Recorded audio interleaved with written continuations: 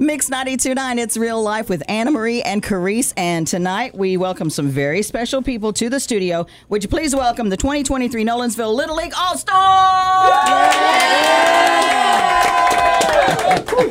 And we also have Nolensville coach Randy Huth, who's the first in history to lead a program to 3 consecutive Little League World Series appearances. So we'll be talking to him and the teammates. But let's kind of break it down and talk to one of the 12-year-olds first. Hi, tell us your name. Turner Blalock. Hi, Turner. Okay, so what was one of the most fun parts of the whole season? Probably hitting a home run in the regionals. What? Yeah!